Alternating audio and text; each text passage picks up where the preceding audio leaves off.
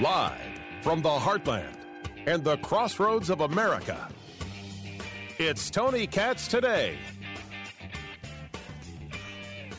While the world may want to say to itself, ooh, the Olympics are coming, you still have the military buildup of the Russians on the border of Ukraine. While Russia claims that it's being surrounded by NATO nations, take a look at where the buildup is and you realize it's Ukraine. That is rather surrounded. With 100,000 troops to the south, you have a Russia-aligned Belarus to the north, other areas giving their aid and comfort. And as we've discussed, should we be sending troops? The Biden administration really going to send 8,500 troops? 8,500 troops to do what exactly? Go to Eastern Europe?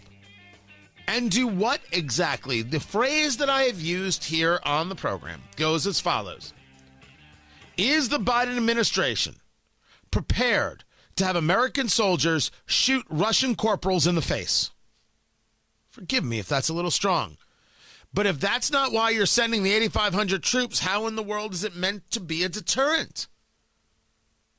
And does anybody believe an American deterrent under Joe Biden? What options, what opportunities are there? Are we going to war? And should it even be our deal to think about, considering the Germans don't really seem to care all that much? Tony Katz Today. It's good to be with you.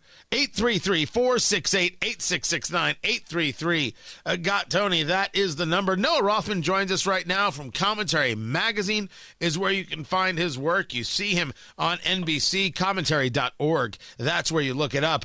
His latest piece, Today in Asinine Studies, which, by the way, should be a college course presented everywhere across the country, Noah Rothman. I had asked two questions on social media. Are we going to war with Russia and Ukraine? Should we even send troops? And you responded with a spoiler alert saying no and no. So first, break this down for us. Are we going to war with Russia in Ukraine?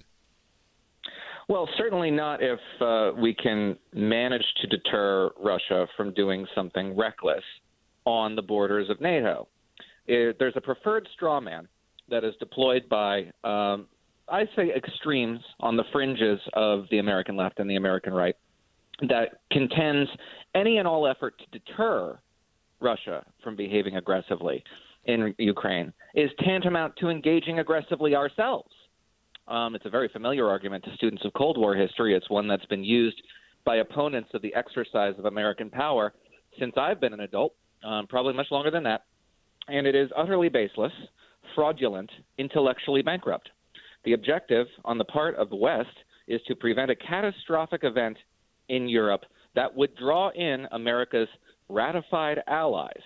And we don't need to look to ancient history to see what that would look like. It occurred earlier this year when Belarus executed a refugee crisis streaming into the borders of Poland, destabilizing the Polish government, necessitating the response of America's allies. An invasion of Ukraine, full-scale invasion of Ukraine, as terrible as that is to imagine, or even something a little lighter, but let's go with the idea of a full-scale invasion of Ukraine, would mean a refugee crisis streaming into Europe, all heading west, 2 to 3 million people. You can just recall what that looked like in the Syrian crisis and how that affected European politics.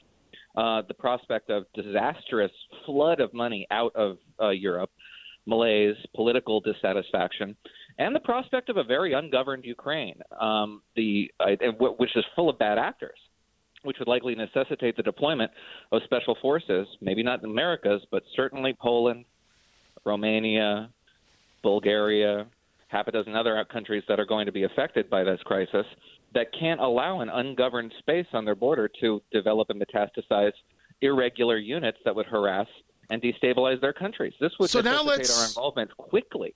This is why we need to prevent it from happening. Let's take a step real quick. Before it would necessitate our involvement quickly, let's talk about the Europeans.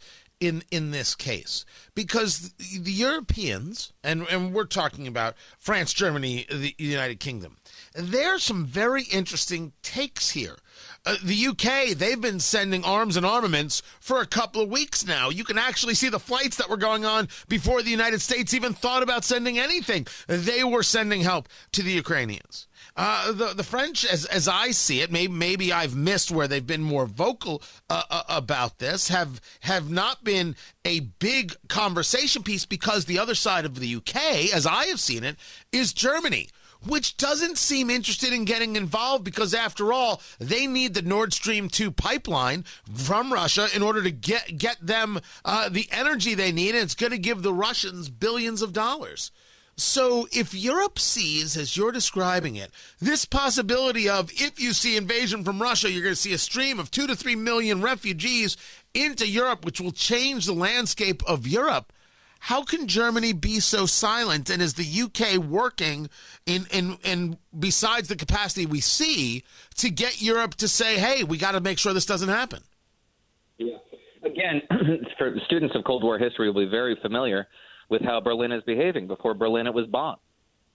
They tried to cut a third way between these tensions between the United States and Moscow through the whole of their post-war existence. The same could be said of France, which briefly abandoned NATO, left NATO, in order to carve out its third way option. I find these to be obnoxious, pusillanimous, conciliatory measures on the part of these capitals. But it also overinflates. I mean, Germany is a very influential country, so is Paris, or France. But it overinflates their relevance within the alliance, because when you're talking about these two capitals, you're doing so at the expense of Spain, Portugal, Italy, Poland, Czech Republic, Bulgaria, Romania, half a dozen other countries, to say nothing of the non-aligned nations, Sweden and Finland, and NATO, and Turkey, which is a NATO ally, but sort of a fringy one, all of which have spoken with one voice on this matter. The squeaky wheels are getting a lot of attention here, unduly, in my view, in order to advance a political argument, a domestic political argument, which is a McGovernite view. America, come home.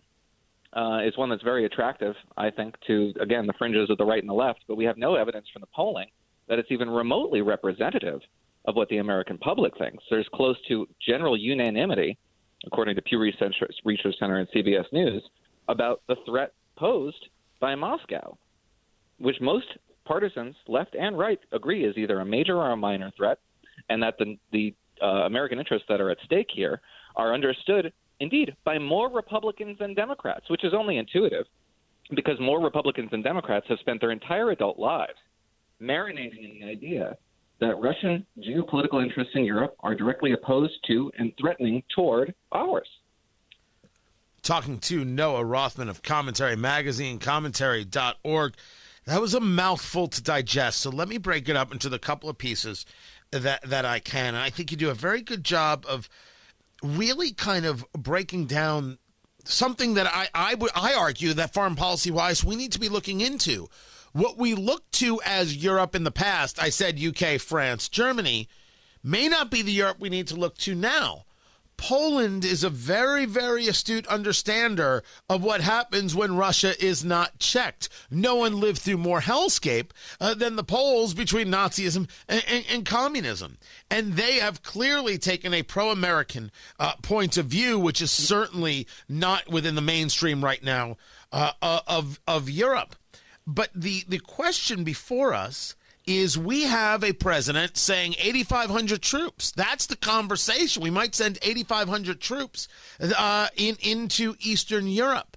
You talk about no polling that shows that the United States has an interest, or America has an interest, I should say, the people, in bringing troops out of Europe. There is zero polling that would show you that Americans have an interest in sending 8,500 troops to Eastern Europe just to sit there and not actually be a deterrent when Germany won't do anything, including paying up its dues to NATO. So why are we sending 8,500 troops? I just find these two arguments to be incompatible. I'm not sure what one has to do with the other. The idea behind deterrence is that you flood a zone not only with troops, sure, mechanized infantry, area denial, anti-aircraft, maritime assets. The idea here is to flood the area with personnel to make Russia think twice about moving in the event that it accidentally stumbles into one of these tripwires. That's what deterrence is to make the enemy blink, not to engage the enemy. If you've engaged the enemy, deterrence has failed. That's the goal here. We're talking past each other to that extent. And yes, there's no appetite to send troops to Ukraine to combat Russia. You know why? That's not on the table. No one's proposing it. No serious person would even entertain that. There's no treaty obligation there. There's no national security obligation there. The objective is to prevent conflict, not start one. So now I'm going to take a step back and let me push back on you and challenge you a little bit. First, I'm not the one who said we should send troops. I am discussing what is being discussed. Your argument, it might be a little more directed to the point that people could say it, but no one's seriously considering the thing. But deterrence is also about a belief that the other guy will actually do it. And I don't believe that anybody believes that Biden, as you and I discussed in great detail, the failure of the withdrawal from Afghanistan, Noah, that has created ripples and massive damage in terms of the perception of the United States, specifically this administration, and how our allies see us. Taiwan taking a second glance at, my gosh, what can China do now? Certainly Ukraine has to be looking at that and saying, holy hell, we've got ourselves a serious issue. Isn't part of this that even if you sent 8,500 troops, and I get your point about what deterrence is, no one believes that the United States under Biden would act anyway? It's quite possible. That's the wild card, and that's what keeps you up at night, is the extent to which America is credible under this president, and his behavior in Afghanistan suggests to America's adversaries, and certainly near peer competitors like China and Russia, that see a window of opportunity and probably don't see in the near future anything that looks this tantalizing to them, and that increases the incentives they have to act. That's very disconcerting. The way to combat that, to restore credibility, is to behave credibly, is to engage in this with this threat, and to provide as many off-ramps to Moscow as possible. Now, that involves the deployment, as I said, of assets, of troops, of the implementation, not the threat, the implementation of preventative economic sanctions against the Russian entity, but also diplomacy, summitry, maybe even the unilateral restoration of some defunct security agreements like Open Skies or the Intermediate Range Nuclear Forces Treaty. Something, anything, to give them a face-saving off-ramp here in order to get away from the prospect of what I truly believe would be a disastrous conflict that would necessitate America's involvement by virtue of its treaty obligations sooner rather than later. That's the outcome we're all trying to prevent here. And the notion here that we're arguing amongst ourselves over whether, not if, but whether we should we should respond proactively to this threat suggests a misunderstanding of what the idea of a bluff is. There's a lot of people who are thinking about, oh, maybe Putin's bluffing. He doesn't want this, and we're flooding the area with weapons, which is good. It's actually starting to make, I think, Moscow think twice a little bit. It's all good, but it was a bluff in the first place. Russia's never going to move. Well, that doesn't understand what a bluff is. If you don't call a bluff, you lose. You always have to call a bluff. A bluff doesn't just end by itself. If you stand by and watch it happen, you lose. By the way, I think that's the best thing you've ever said on the show. You've been tweeting out. If you follow Noah on Twitter, he's been tweeting out images of the Russian buildup, and he's like, "That's one hell of a bluff right there." I mean, it's just laying that out on the line. I appreciate your position. And I want you to know that I have said on this show regarding troops, I don't think they should be sent because we're not going to do anything with them. And I've been taking it from that point of view. And certainly because I would like to see if the Europeans are worried about this threat, as you spell it out, what is it that they're doing about it? So let me maybe move the question just a little bit while I still have just a little bit of time left. I don't disagree with the idea of calling a bluff. I get your point. But why is it that we are calling a bluff? This is what people ask on Midwest Main Street. Why aren't the Europeans calling the damn bluff? What is it that's happening that we're not seeing from them one concerted voice of this creates disaster for us? Why aren't they leading their own charge? Well, again, Europe does not and has never spoken with one voice. The United States is the first among equals in the Atlantic Alliance. They set the tone. They call the march.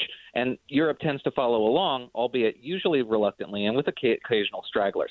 Right now we have Berlin and Paris dragging their feet. 2 out of tens of the NATO allies, all of whom, again, are speaking with one voice. You have Poland and the Baltic states streaming lethal weaponry into Ukraine. You have political delegations from the UK, from Poland, from half a dozen other countries streaming into Ukraine to demonstrate their solidarity. And you have the provision of probably some, what we understand to be, and from reports that I don't think anybody's confirmed, covert assets making their way into this country, making Ukraine a harder target. That's deterrence. And it's coming from Europe. It's not coming from us. You keep mentioning these 8,500 troops. They're not deployed. They're activated. They're subject to deployment based on the activation of NATO's rapid response forces. NATO hasn't activated rapid response forces. The NATO alliance has a veto over our troop deployment right now, and NATO has not moved. So, yes, to the extent that we've seen any movement at all, it has come mostly from European capitals, with a couple of hand-holding from, episodes from Washington saying, okay, to the Baltics, okay, you can export the lethal arms that we give you into Ukraine. That's about as passive as it gets from Washington. Everything else is coming from Europe. Noah Rothman.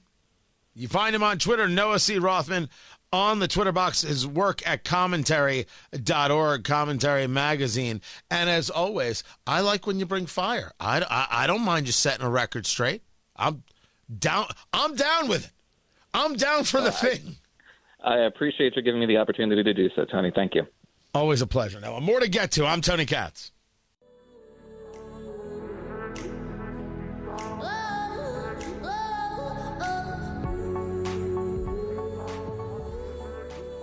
I had a tweet from Randi Weingarten. You know who Randi Weingarten is, right? Randi Weingarten is this. She's the head of the American Federation of Teachers, and she's the one who, claims that she wants kids back in school, but what she really wants is teachers paid for not doing anything. It's Randi Weingarten who works with the federal government on creating the rules for kids in schools. I mean, that's what's going on. Tony Katz today. It's good to be with you. And then there's the tweet that she deleted. It's a tweet that says racists are showing up in droves to school board meetings, threatening members and superintendents with recalls, firing, and worse. It is dangerous. It is divisive. It is un-American. As Virginians, let us remember our history and not repeat the errors of our past. She sent that the end of January. She deleted a tweet. Now, what's interesting here is that she's quoting somebody. It's quoting a former Virginia Secretary of Education. And what Randi Weingarten said was racists are showing up in droves to school board meetings. The piece, the opinion piece, doesn't say racist. It says racist parents. So here you have this former Secretary of Education referring to parents as racist for showing up to school board meetings, and you have Randi Weingarten, the president of the American Federation of Teachers, quoting it, but leaving out one word as if somehow that makes it better and we won't notice. When we talk about administrations and unions against parents, it's just fact. I'm Tony Katz.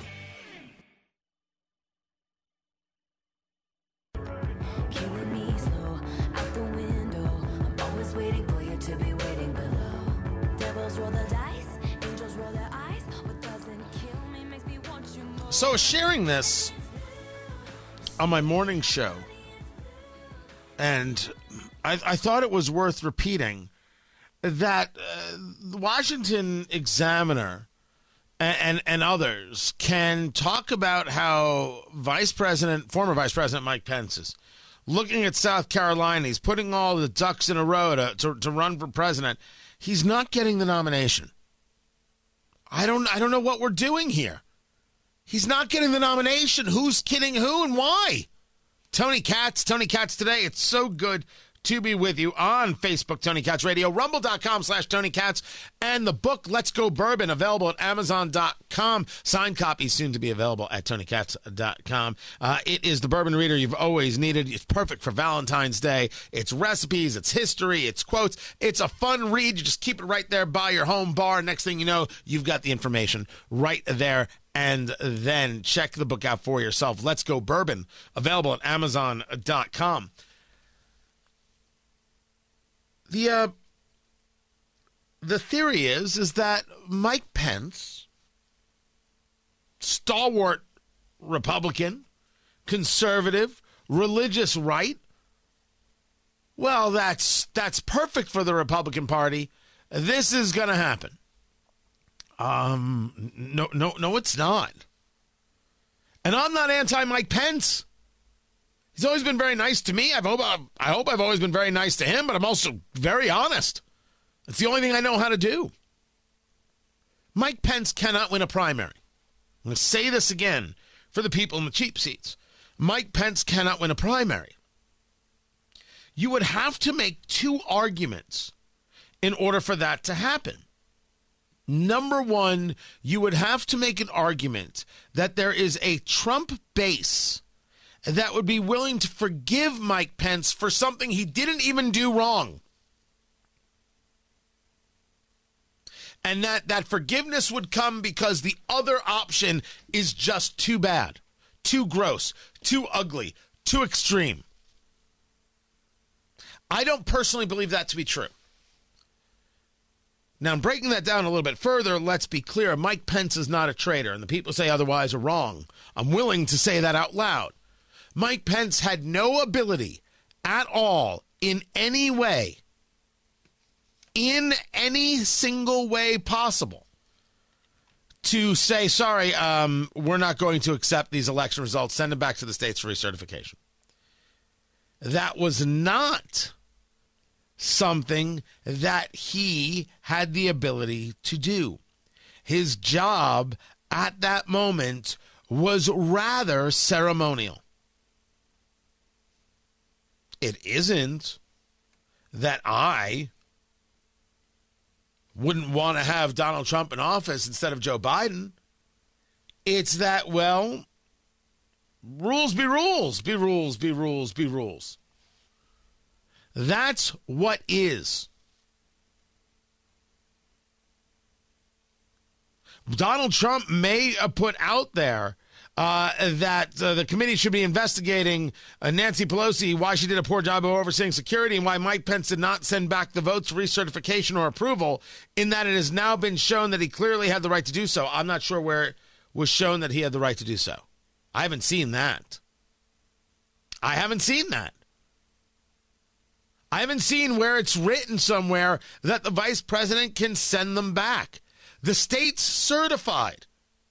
Now, you can argue that states should not have certified. That's my argument. I make that argument here and now to anyone who wants to take me on the subject. 833-468-8669. Pennsylvania should never have certified the election results.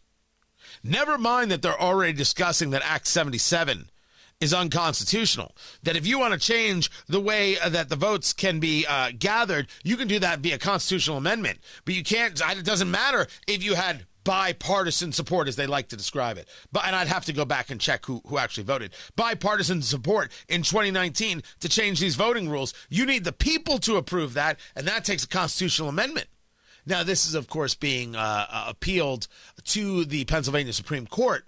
And the leftists, whether it's Shapiro, I think it's how you pronounce his name. It's Shapiro, not Shapiro. I could be wrong. Who's the Pennsylvania Attorney General, and the governor, Tom Wolf. Man, they don't like this at all. How dare you mess with them messing with voting rights? I have argued that you have the judiciary that usurped the legislative. Changing how long you can vote afterwards, or the hours of polling, etc. No. Legislatures make this decision, not judiciaries, not the judicial branch. So we should take a look at this and say that's simply unacceptable. And for that alone, for that alone, I would have not certified the Pennsylvania vote. So when you had members of Congress saying, I have questions about this, because they had a legal right to ask these questions, to say, I disagree, I want to protest this. I made the argument that they were within the letter of the law. It wasn't a problem to me. Whether you agree or disagree with them, that's different. Were they within the letter of the law? What we're told by groups left on the political left is it was an affront to the republic. No, they usually say an affront to democracy because they don't even know what a republic is. It's pretty sad. It wasn't. Now, the argument that was given to me by people on the political right who opposed this was, well, it sure as bloody hell is an affront to federalism. I said, that's an interesting take. That's an interesting take. The idea that states have rights. But I don't think there's any doubt that Pennsylvania should never have been certified, and those electoral votes should not have been counted. Now, I think you'd still have a President Biden in that case. But it still doesn't say that Mike Pence had the ability to do that. I don't see where this comes from. I don't see it where it happens. Now, back to Mike Pence running for office. None of what I just said matters. The view will be, Mike Pence. And I don't think a base votes for him. In a primary, not a general, in a primary. First, you got to get through a primary, and you're going to be going up against Ron DeSantis. You're going to be going up against Greg Abbott. You're going to be going up against Nikki Haley. So here's Pence trying to build out his evangelical love in South Carolina, as the article discusses. But you've got Nikki Haley, the former governor. You've got Tim Scott, the current senator. You also have Lindsey Graham. You think Lindsey Graham is going to put his backing behind Mike Pence? I don't think that's coming. Then you have Mike Pence's other issues. Mike Pence is the easiest guy to paint.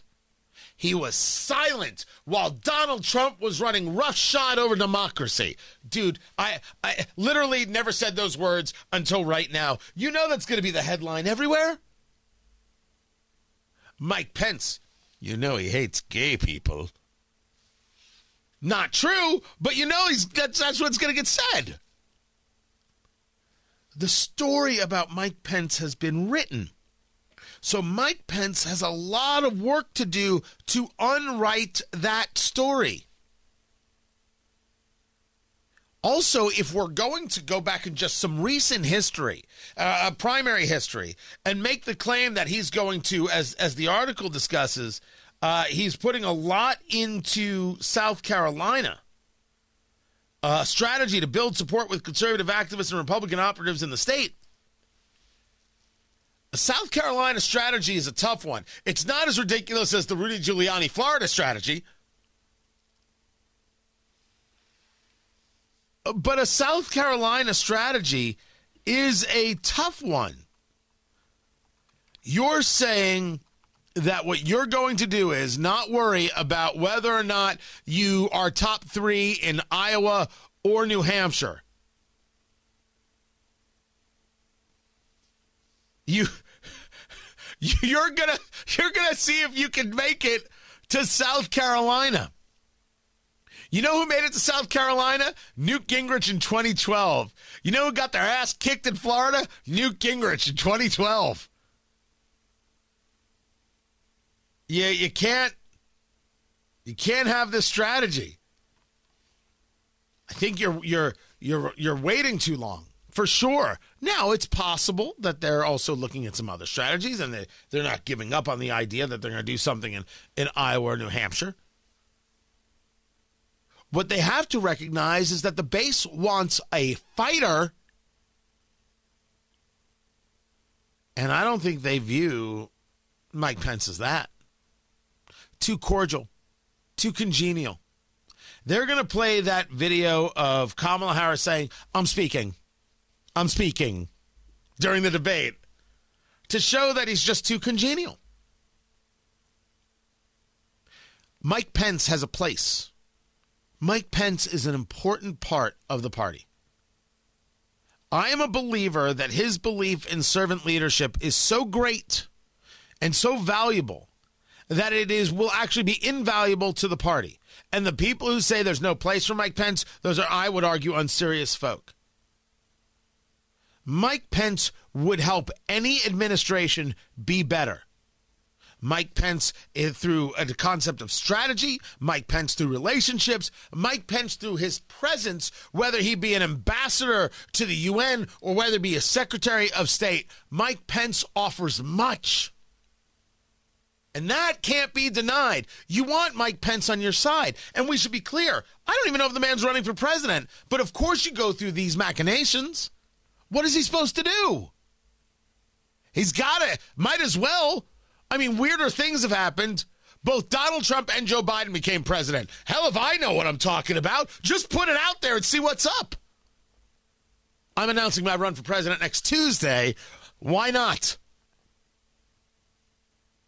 But no. No. Talk about Pence all you will. He's not winning a nomination. That's not coming. Meanwhile, Tom Brady has retired 22 seasons in the NFL, 7 Super Bowls. He wrote a tome. He did. He wrote a massive piece saying, I'm just not willing to put in the commitment. It's a long thank you. And he did it on Twitter, multiple tweets about it, basically saying, look, I've thought about it. There is a physical, mental, and emotional challenge every single day that has allowed me to maximize my highest potential, and I've tried my very best these past 22 years. There are no shortcuts to success on the field or in life. This is difficult for me to write, but here it goes. I am not going to make that competitive commitment anymore. I have loved my NFL career, and now it is time to focus my time and energy on other things that require my attention. What's interesting is that as you go through this, Tom Brady, of course, the Tampa Bay Buccaneers quarterback. Can we argue the former New England Patriot? I don't think he mentions the New England Patriots. There's Bruce Arians. Thank you to all the Bucs coaches, to the Bucs staffers. He then gets into some personal things there. He does not mention